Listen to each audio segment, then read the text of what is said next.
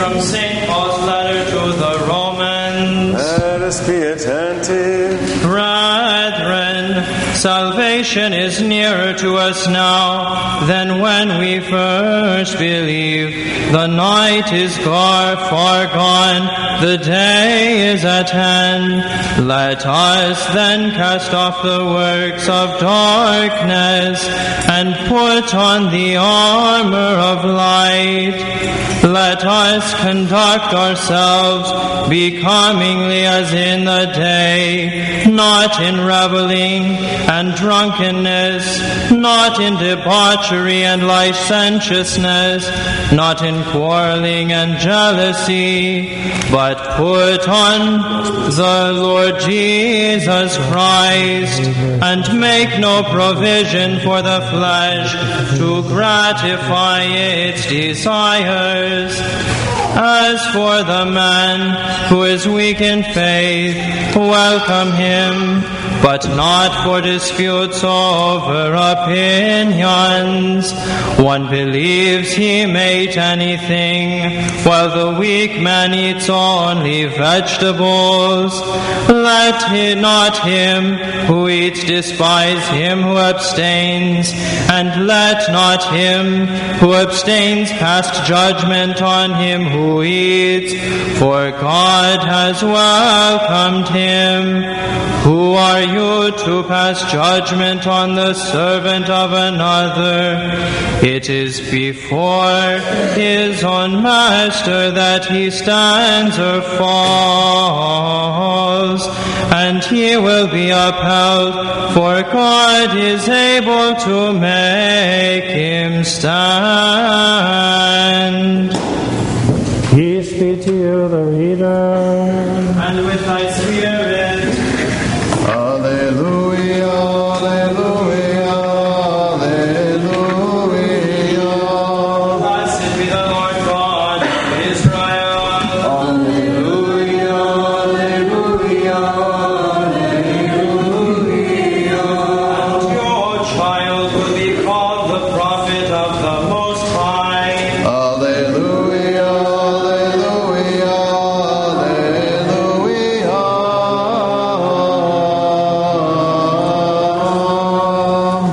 Wisdom arise, let us hear the holy gospel. Peace be with you all. And with your spirit. The reading is from the gospel according to St. Luke. Let us be attentive. Glory to you, O Lord, glory to you. Inasmuch as many have undertaken to compile a narrative of the things which have been accomplished among us, just as they were delivered to us by those who from the beginning were eyewitnesses and ministers of the word, it seemed good to me also, having followed all things closely for some time past, to write an orderly account for you, most excellent Theophilus, that you may know the truth concerning the things of which you have been informed. In the days of Herod, king of Judea, there was a priest named Zacharias of the division of Abijah, and he had a wife of the daughters of Aaron, and her name was Elizabeth. And they were both righteous before God, walking in all the commandments and ordinances of the Lord blameless. But they had no child because Elizabeth was barren, and both were advanced in years. Now while he was serving as priest before God, when his division was on duty, according to the custom of the priesthood, it fell to him by lot to enter the temple of the Lord and burn incense. And the whole multitude of the people were praying outside at the hour of incense. And there appeared to him an angel of the Lord, standing on the right side of the altar of incense. And Zacharias was troubled when he saw him, and fear fell upon him. But the angel said to him, "Do not be afraid, Zacharias, for your prayer is heard, and your wife Elizabeth will bear you a son, and you shall call his name John. And you will have joy and gladness, and many will rejoice at his birth. For he will be great before the Lord, and he shall drink no wine or strong drink, and he'll be filled with the Holy Spirit, even from his mother's womb.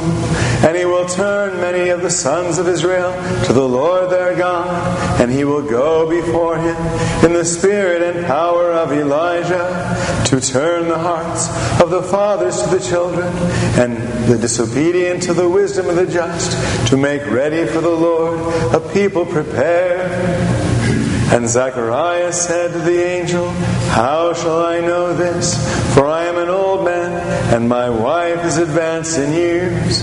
And the angel answered him, I am Gabriel, who stands in the presence of God, and I was sent to speak to you and to bring you this good news. And behold, you will be silent and unable to speak until the day that these things come to pass, because you did not believe my words, which will be fulfilled in their time. And the people were awaiting for Zacharias, and they wondered at his delay in the temple. And when he came out, he could not speak to them. And they perceived that he had seen a vision in the temple. And he made signs to them and remained dumb. And when his time of service was ended, he went to his home. After these days, his wife Elizabeth conceived, and for 5 months she hid herself, saying, Thus the Lord has done to me in the days when he looked on me to take away my reproach among men. Now the time came for Elizabeth to be delivered, and she gave birth to a son. And her neighbors and kinsfolk heard that the Lord had shown great mercy to her, and they rejoiced with her. And on the 8th day they came to circumcise the child, and they would have named him Zacharias, after his father. But his mother said, Not so, he shall be called John. And they said to her, None of your kindred is called by this name. And they made signs to his father, inquiring what he would have him called. And he asked for a writing tablet and wrote, His name is John. And they all marveled, and immediately his mouth was opened, and his tongue loosed, and he spoke, blessing God. And fear came on all their neighbors, and all these things were talked about through all the hill country of Judea. And all who heard them laid them up in their hearts, saying, What then shall this child be? For the hand of the Lord was with him. And his father Zacharias was filled with the Holy Spirit, and prophesied, saying, Blessed is the Lord God of Israel, for he has visited and redeemed his people. And you, child, will be called the prophet of the Most High, for you will go before the Lord to prepare his ways. And the child grew and became strong in spirit, and he was in the wilderness until the day of his manifestation to Israel. Peace be to you who proclaims the gospel. Glory to you, Lord. Glory to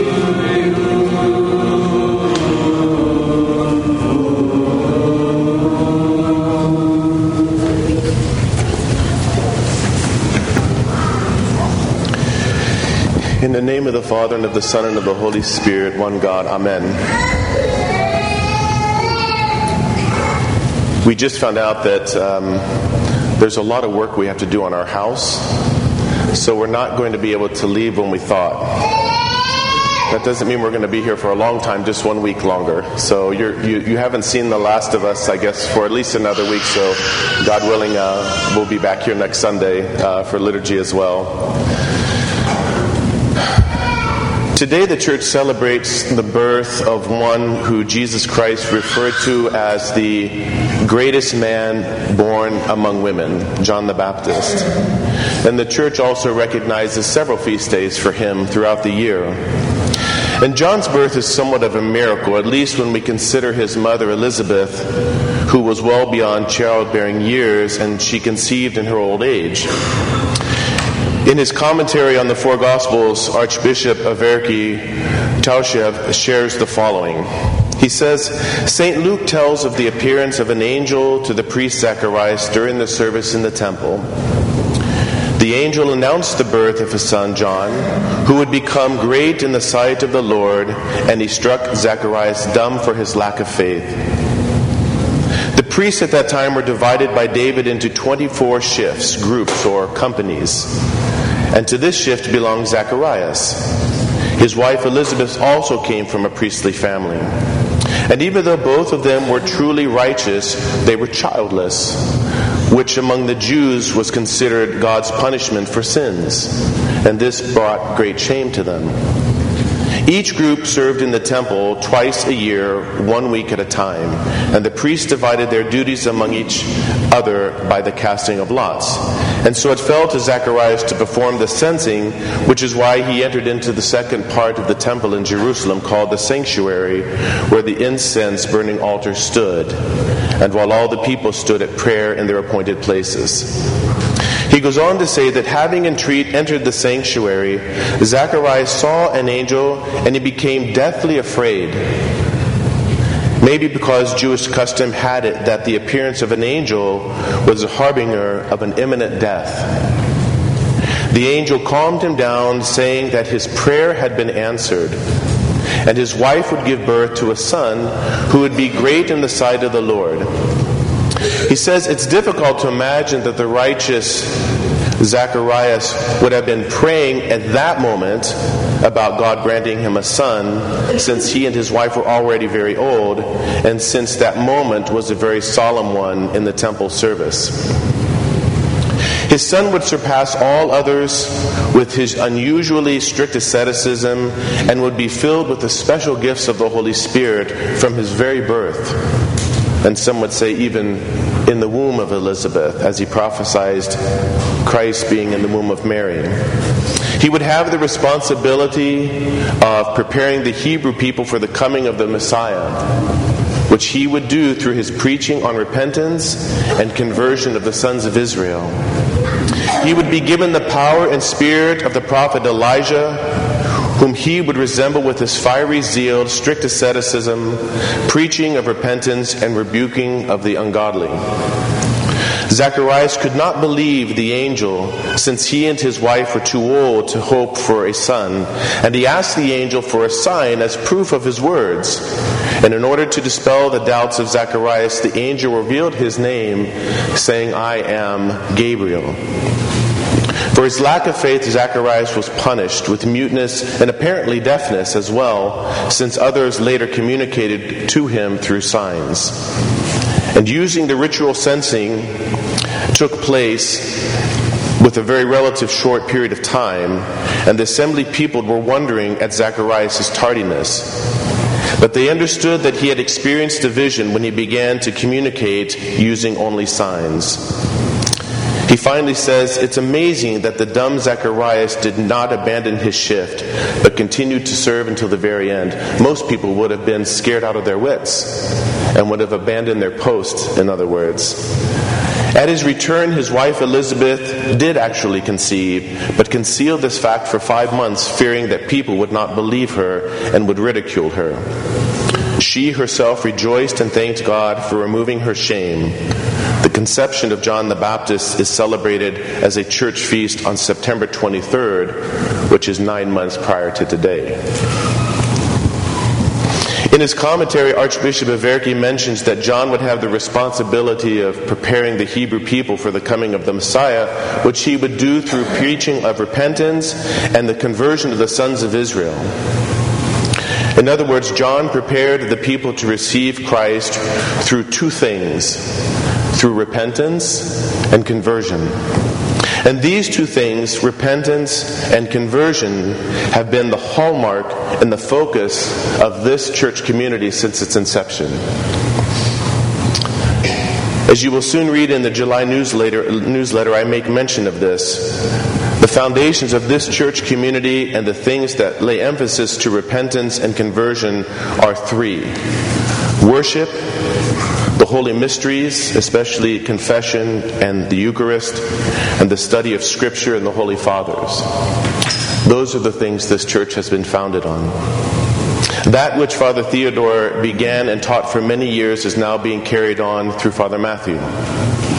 The emphasis of repentance and conversion of heart is the same, and it will remain unchanging in the church because they are central to our life in Christ. Repentance and conversion are daily and they're ongoing. Repentance is a choice, and conversion occurs by the grace of God through our repentance and through our love for our Father in heaven. The heart and mind of a person goes through a conversion when they recognize their own frailty and nothingness before God, who exalts the humble and sends the proud away empty. Also, when we acknowledge our mortality and the fact that without God life does not exist, including our own, we will have begun the process of repentance and conversion. This parish has been blessed in so many ways. It has produced the fruits of monastics and clergy, and it has produced the fruits of the Holy Spirit in each of you. But don't let this go to your head. You must strive daily to humble yourself, as the one that you worship once said, "Learn from me, for I am meek and humble of heart." Because humility feeds and energizes repentance. Don't settle into contentment. Such a community as this, the devil has his eyes set on and will attack in various and subtle ways to cause you to veer off track, to cause division, create factions, and he will take his good time doing this. It will be imperceptible. I remember the story from the Desert Fathers of a very saintly elder who lived out as a hermit. He was very well loved and respected, and oftentimes the abbots of monasteries, including the monastics, would go and visit him for just words of encouragement and words of wisdom and guidance. There were two abbots one day who went to go visit him, each from their own respective monastery. And as they sat down, they began to discuss what was going on in their respective monasteries. And so the saintly hermit said, "Father, tell me how things are in your monastery." And he says, "You know, by God's grace, everything is going very, very well. We don't have any dissension. We don't have any arguments. The brothers are up in time to come to the services. They're doing their work well, and we have peace." And so the saintly elder turned to the other abbot and said, "And how are things going in your monastery?" He says, "They couldn't be anything more opposite. The brothers are fighting. They're not coming to the services on time. They're not doing their chores. It seems like we have been turned upside down."